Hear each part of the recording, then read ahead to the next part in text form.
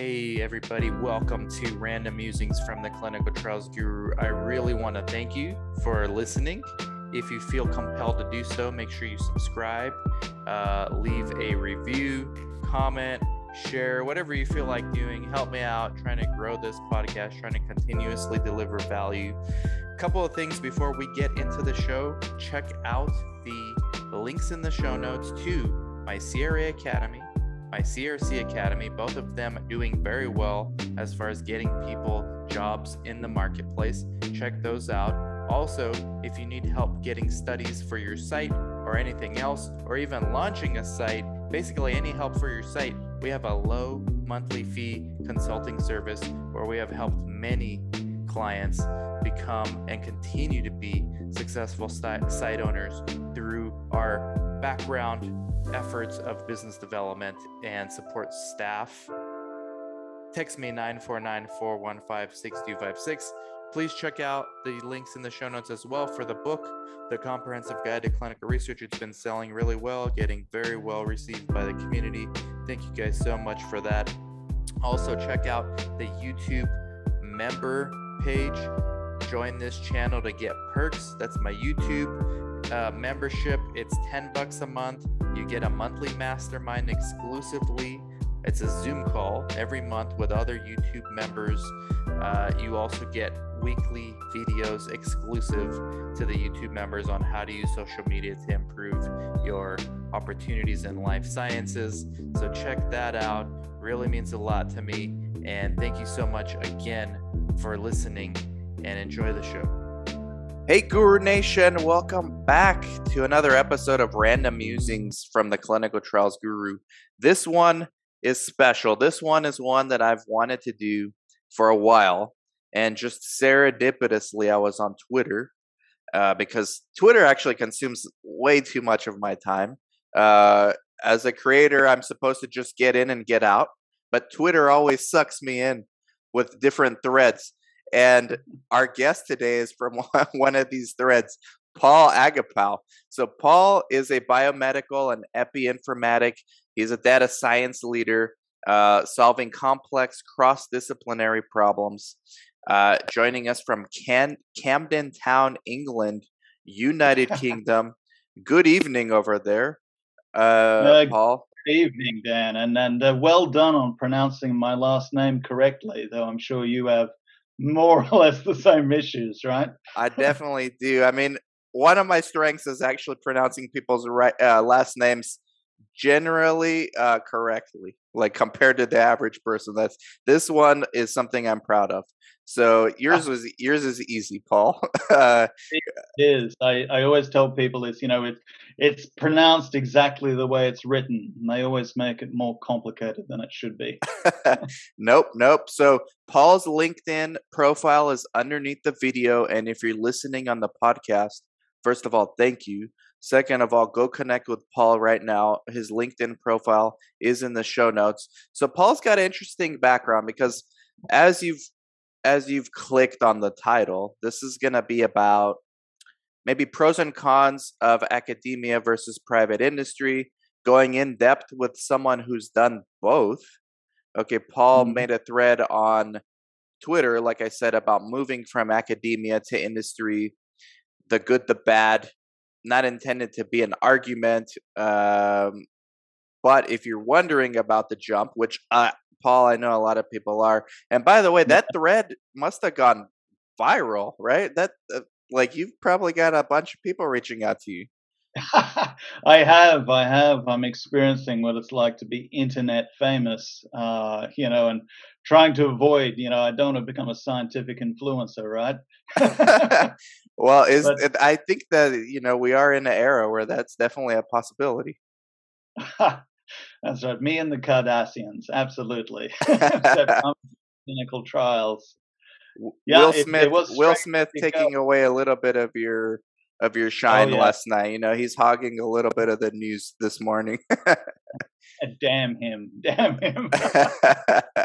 So, Paul, you went from academia to GSK, right? GlaxoSmithKline. Is that?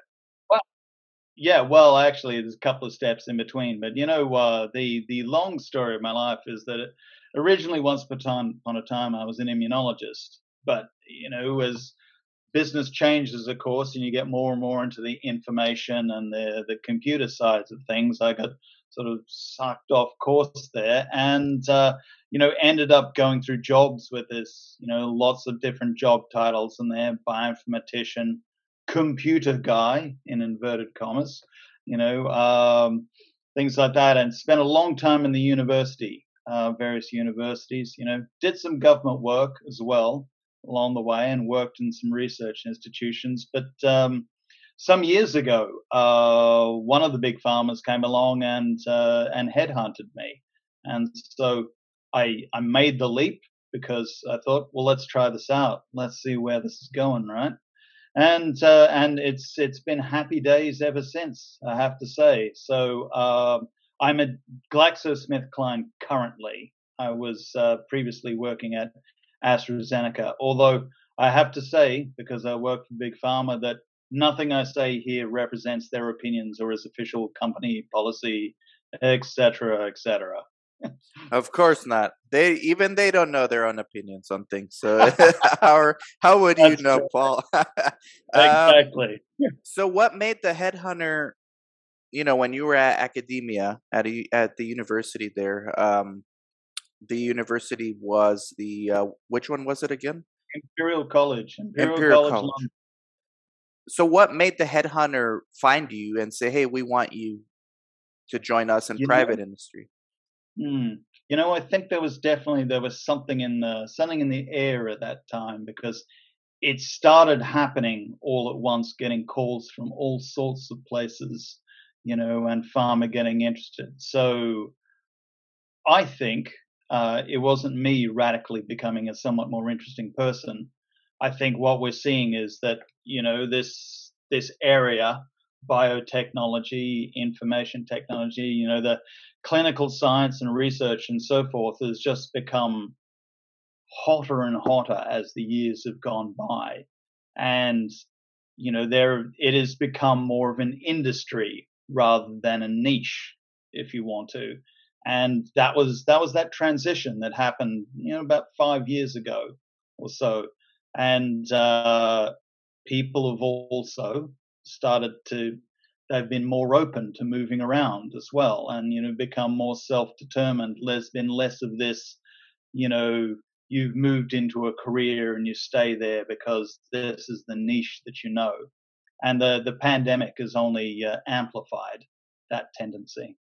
Absolutely. So basically, your data science and your biomedical background, you were able to transition. Well, you were attractive to private industry Yeah. sponsors like AstraZeneca in your ability to design clinical trials, to design the protocols, endpoint analysis, patient Hmm. selection, all those kind of things, right? Yeah. Do you think the academia helped you hone those skills?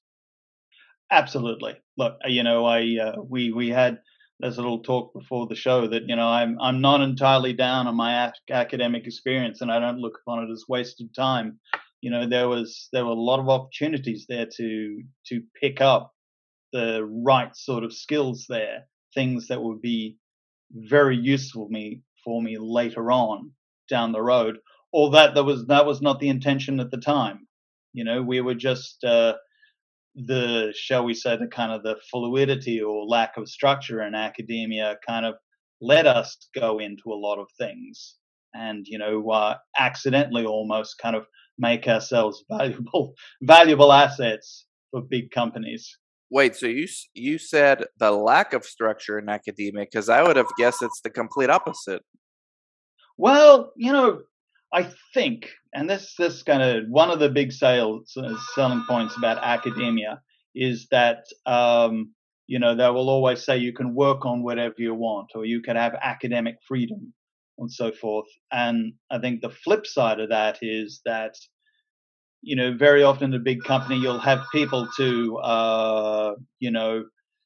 sort your papers, do your admin, do your HR, things like that. But in the university, you have to do a lot of that work yourself. You have to set up your computers, you have to kind of like do your own analytics, so forth. You become a bit of a jack of all trades, or you Mm. can become one. And that's not an entirely good thing, but it can be used to get yourself useful skills in these circumstances. And that's the way that it worked out for me.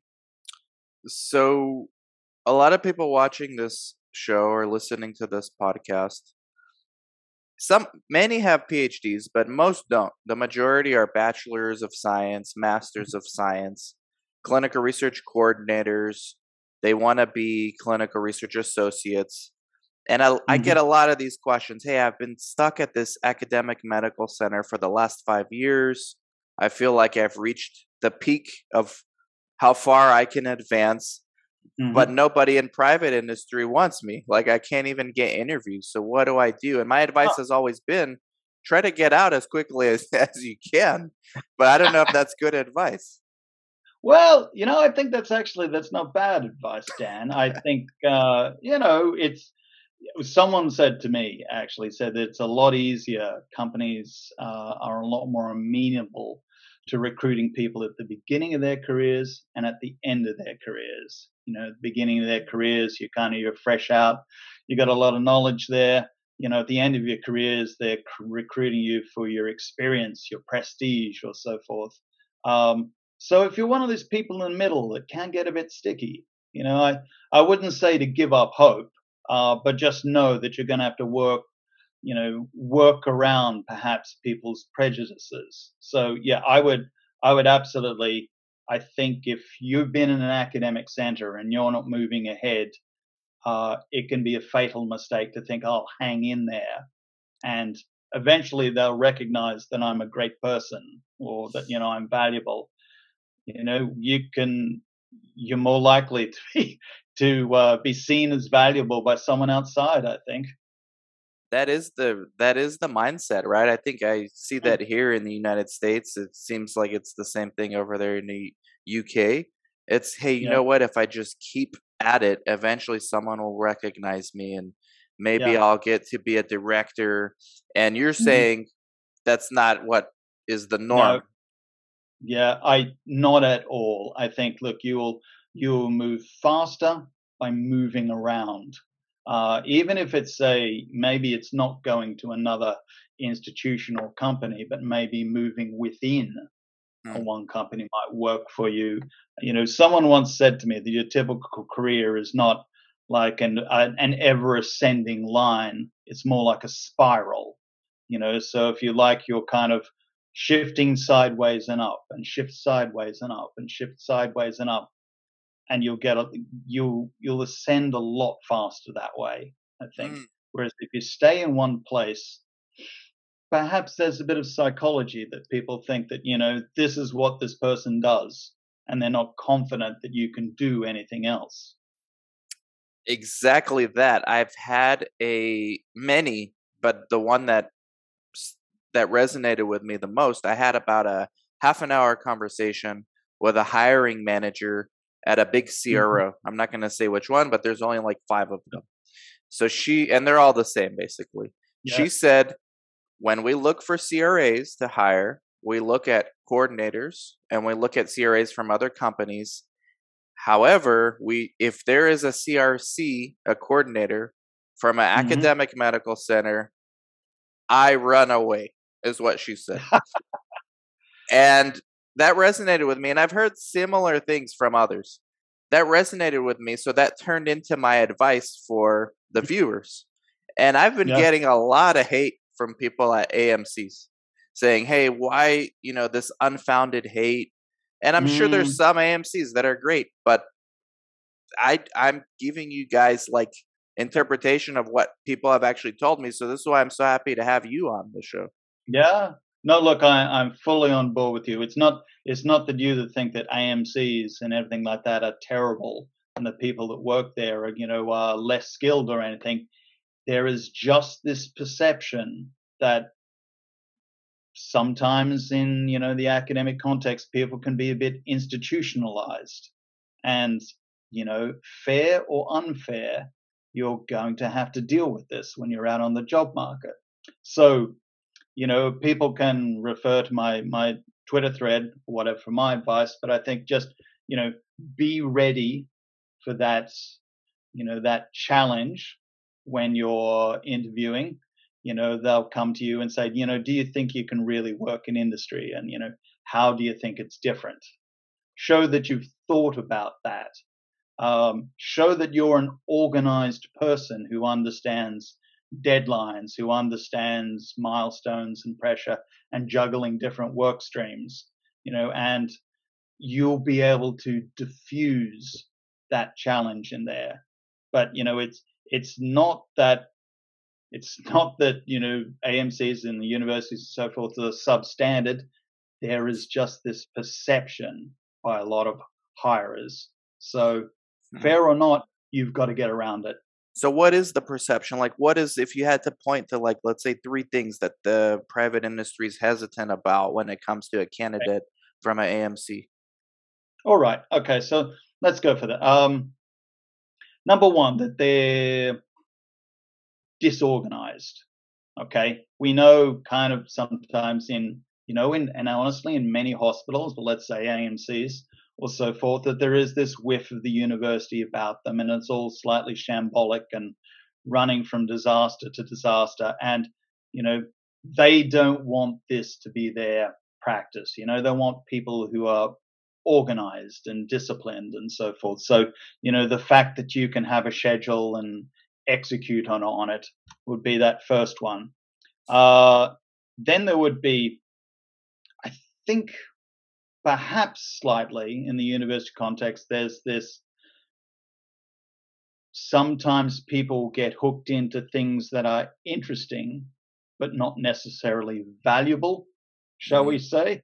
There's, if you're working with clinical scientists and so forth, chasing that kind of interesting tidbit of something that could be going on. But, a crow wants to execute a trial.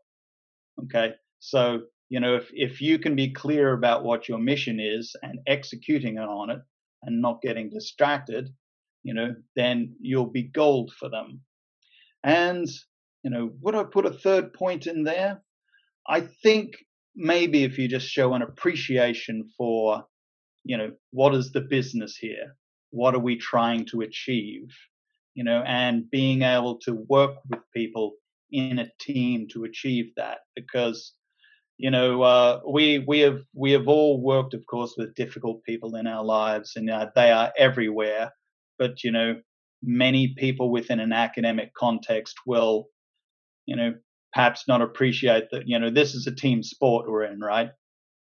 We work together and we show that we're good colleagues and we work well with others. So those would be my 3.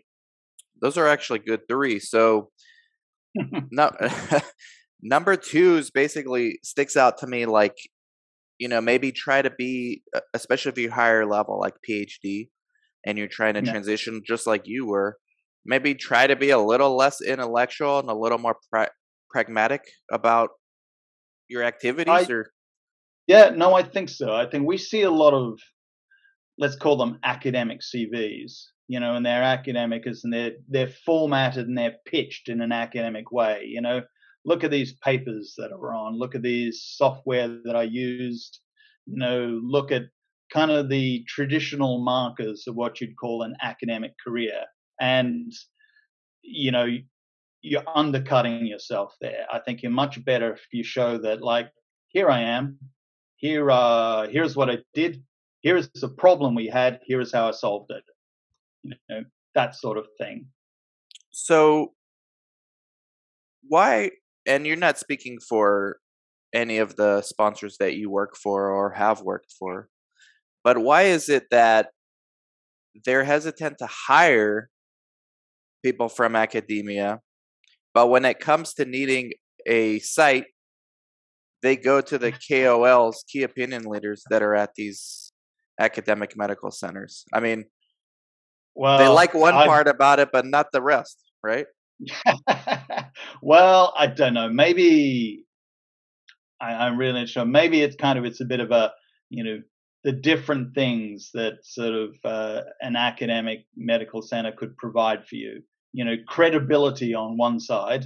You go to Sloan Kettering or whatever in there. But, on the other hand, when you're looking at someone's CV and they've come from an academic place, you'll sort of say, well, all these scientific papers are fine, good for you, but actually what we want is, you know, almost they're more interested in recruiting a type of person rather than a person who has used this software, Mm. and a person who has X publications and so forth. I mean, I know that I myself would tend to recruit someone who's more adaptable, who's a good colleague, who I'd be happy to work with, rather than someone who is a bona fide genius, right? So you on the Twitter thread, and this is where I Mhm. like to I always recommend, hey, the smaller the company you could work for, the better initially, because Mm. you're gonna grow the quickest, right? And that'll kind Yeah. of help your career trajectory a lot, I think. And then you can go more step ladder with the bigger companies if you want. It's not for everybody. You said companies, especially small ones, will have priorities and interests, but they are often more flexible than you expect. Your hurdle is to link the project to the company mission and the bottom line. And they still might say no. Do you think that somebody from an AMC is better suited to work at a smaller biotech, let's say, or do you think they're better off at like a Pfizer or a Johnson and Johnson? Hmm. Well, that is interesting. I think you absolutely, if you're coming from academia, maybe if you go into the right sort of small biotech startup, you could find it like transparently the same sort of work in a sense. You've got a problem to solve, you're barreled into it, Mm, it's up to you to solve things. You've got a fairly small group of people, so you have to be a bit flexible about stuff. And there is greater ownership of your problem as it yeah. were in a small company. Whereas, maybe in a larger one that wouldn't be there. But yeah, it might be an easier step. You're quite right, going a smaller one. But as as said, one of the great, you know, promises people say about academia is, you could work on whatever you wanted to, or so forth. And, people say if you go into industry, if you go into a startup or something like that, you're not going to get that. And, well, actually, I think in many cases, there's be a lot more flexibility than I think you would imagine.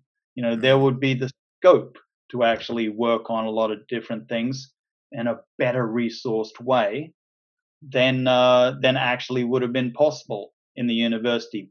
But you have to appreciate that you're in a business there. So what's in it for them? hmm. And the prestige, is there? I mean, I'm trying to rationalize. Okay, how would a biotech care about recruiting this person? Let's say you worked at a prestigious AMC. Hmm. I think it's to me it's logical. I don't know if this is correct, but to me it's logical. The smaller the company, the more they actually care about that prestige because they're trying to attract investors or whatever the case may be, as opposed to like AstraZeneca who doesn't need any more prestige. They are the prestige. Yes, I think you're right, Dan. I think smaller companies will care more about that particular thing. They'll care more about that kind of marker of this is a good person in there because a small company exists in an attention economy, right? Hmm. You know, it relies on getting eyes on and sort of approval from the world for its very survival. Whereas in a big company is going to more kind of think, "Eh, well, does this person have what we need for our more strategic vision? Are we happy to hire this person? And as things change, they'll hang around and they'll be useful for us, and they can grow with us." And different people will like different environments better. I wouldn't fault that. But yeah, I think you've got a good rule of thumb there. Back to your Twitter thread. This is a great thread. I mean, it's like a book. It's how long did it take you to write this thing? Oh God, well, I'm going to confess I kind of had the idea sort of a long time before, and so I'd been jotting down ideas and like a OneNote off to the side, about points that I would make. And then one day, you know what Twitter has become like. It's become a bit fractious and, Oh, a bit yeah, of a hostile place at times, hasn't it? Yeah, absolutely. it has. That's what draws me in. People like looking at the accident on the side of the road. This Yeah, is it that's is, essentially what isn't it? Twitter is. Yeah, but yeah, I thought, hey, I'm going to put some positive out there, and so that's why I said, I'm not trying to talk you into leaving the university or academia, but if you were, here are some things that might help you. And so in the end, I think taking from my copied stuff, it wasn't that bad. It was over like postings over 3 hours on one day and then 2 hours the next day to Wow. add in. Yeah. See, this is what makes Twitter. This is why Twitter is still so great because of threads like this. One of the threads or one of the tweets, Mhm. suspicion of academics. Industry interviewers often grill candidates on the differences between academia and industry and if they'll be able to cope. It's a well Mm. motivated fear with a history of ex academics being disorganized, which you discussed, dismissive Mm. of business needs, which you've discussed, and difficult to work with, which you haven't discussed. So, I haven't. what is with this? Because I'm trying to understand, like, why the hesitation. I've never been in that Mm. AMC world. The closest I've got was monitoring a site, and I can tell you my experience monitoring that site was pretty bad. My biggest Well, complaint was they had when I monitor at a small private site, there's one person, there's the coordinator, and there's the PI, and yeah. they're both responsible for the study. At an AMC, you have like 15 people, and each time you need Mm. something, you go to one, and that one says, "No, that's not my responsibility. Go to this person." Then you go to that person, they say, "No, no, go back to that person." So you're just trying to find out who's responsible. At the end of the day, seems like nobody is responsible. And when you approach the PI says, "Well, we do what we can. Sponsor still loves us because we're prestigious and blah blah blah." Yeah. So go figure it No. out. Yeah. No. I think I think there is that tendency there that you do find these kind of somewhat chaotic academic environments for a lot of reasons. There's this constant kind of precarity in there, kind of a red queen's race. We got to keep kind of climbing us up, or else we'll be left behind. So slight suspicion between people. You've got a constant flux of people kind of move, students and, postdoctoral fellows and so forth come in and go, all of whom kind of have their own objectives as well, right?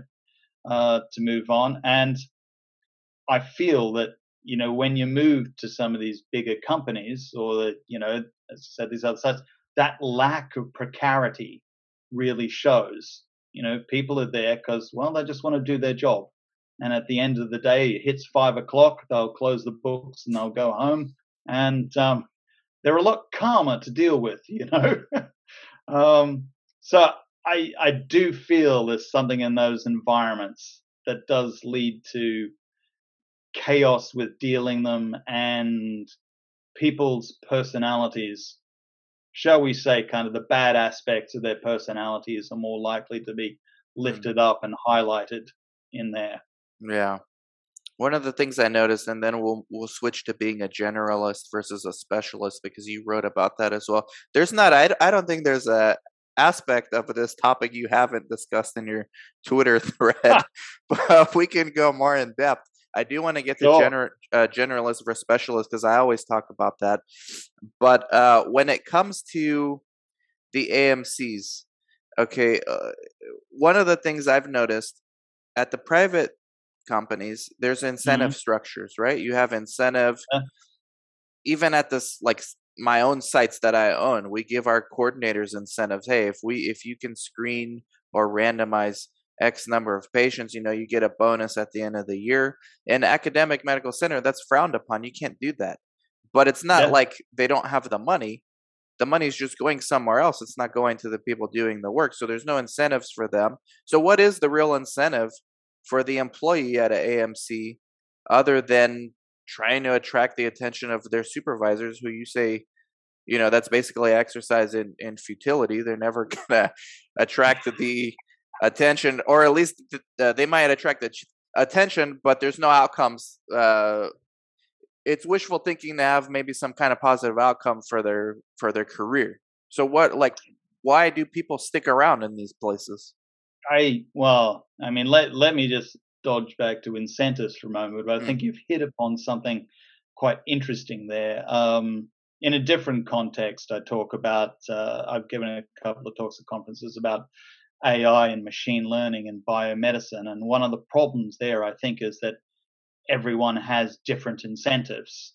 The doctor wants to use it to cure their patient. The drug company kind of wants to kind of pipeline something to sort of help them sell drugs. The university professor kind of wants to get a couple of papers and things like that out there. And all of these things do not quite overlap.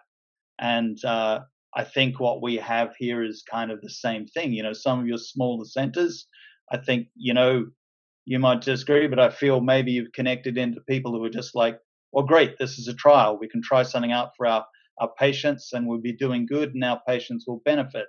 And you're going into an AMC and you're getting into an environment where there are all these other incentives, kind of prestige and climbing the academic ladder and, oh my God, just keeping my job here and so forth. And I think there can be a certain tunnel vision in these places where people have a single idea of the career that they could have, that they're headed towards. And so they very much kind of lock target on that and don't look outside at the possibilities for themselves, don't look at, maybe the world has changed and there are other things out there for them. mm, You can do very similar work in other places. So, and I think actually, so the academic environment's very good at doing that. Actually, at assuming implicitly a type of career for their people that you will stay here and you'll progress up the ladder or you'll go on to certain positions. Where, of course, in industry, they're founded upon the idea that people are moving around. mhm. They bounce from company to company. They assume that you're going to trade up and along. And, they're fundamentally different ways of looking at the world. Mhm, mhm. Um, I think the AMC's recognize this at some level because there's been an increase in private-public partnerships. Certainly before COVID, I was actually part of it. I got I was asked to do an RFP for an AMC, and I think they just stole the idea to do it themselves, but that's another topic. But they recognize, the inefficiencies on some level, so they were able to utilize, or they were trying to utilize their prestige, but Mm, to attract leads, but then to be able to execute them, they would kind of partner with smaller clinics like mine. So I think uh, I saw that trend before COVID. I don't know after COVID. I assume it's going to continue. But mm. they recognize most of what you're saying as well. I'm just curious, did anyone reach out to you from AMC's, and what was their outlook on what you had to say? I've had quite a few sort of people contacting me in the background, and yes, tragically, I think I'm now forming a second career as like a career agony aunt for ex academics. You know, uh, There's a you niche. know, That's a niche. there's the niche. There's the niche. Maybe this is my future. But I think it's interesting. A lot of the similar things that they're thinking and their concerns. And there's the precarity in the environment, and there's also their frustrations with organization as well too, that they felt almost being an organized person who had non-academic ambitions, if you will, was a disadvantage to have in those environments, in a sense. that you would become the person who gets things done, but not the person who benefits from Mm. things. So there's definitely there's a lot to think about there. But yes, there was an odd similarity with the stories that they've been coming up with. Yeah, I think you should write a book on this topic. Ah! I think it would do well. Last thing, uh, I a have to do tell-all. a tell-all tale. Yeah, I think that would do well because I mean we can go through this thread and maybe we'll do a part two based on Yeah, some of the tech that you're working on and maybe just touch on some of these other yeah, things. But generalist versus specialist. Okay, yes. one of the biggest reasons why I recommend people if you're just starting out and you have an offer from an AMC and you have an offer from mom and pop research center in your Mm, community, I think you take the mom and pop because you go in there, they don't have prestige, they don't have anything. You're going to be doing you're going to be every generalist.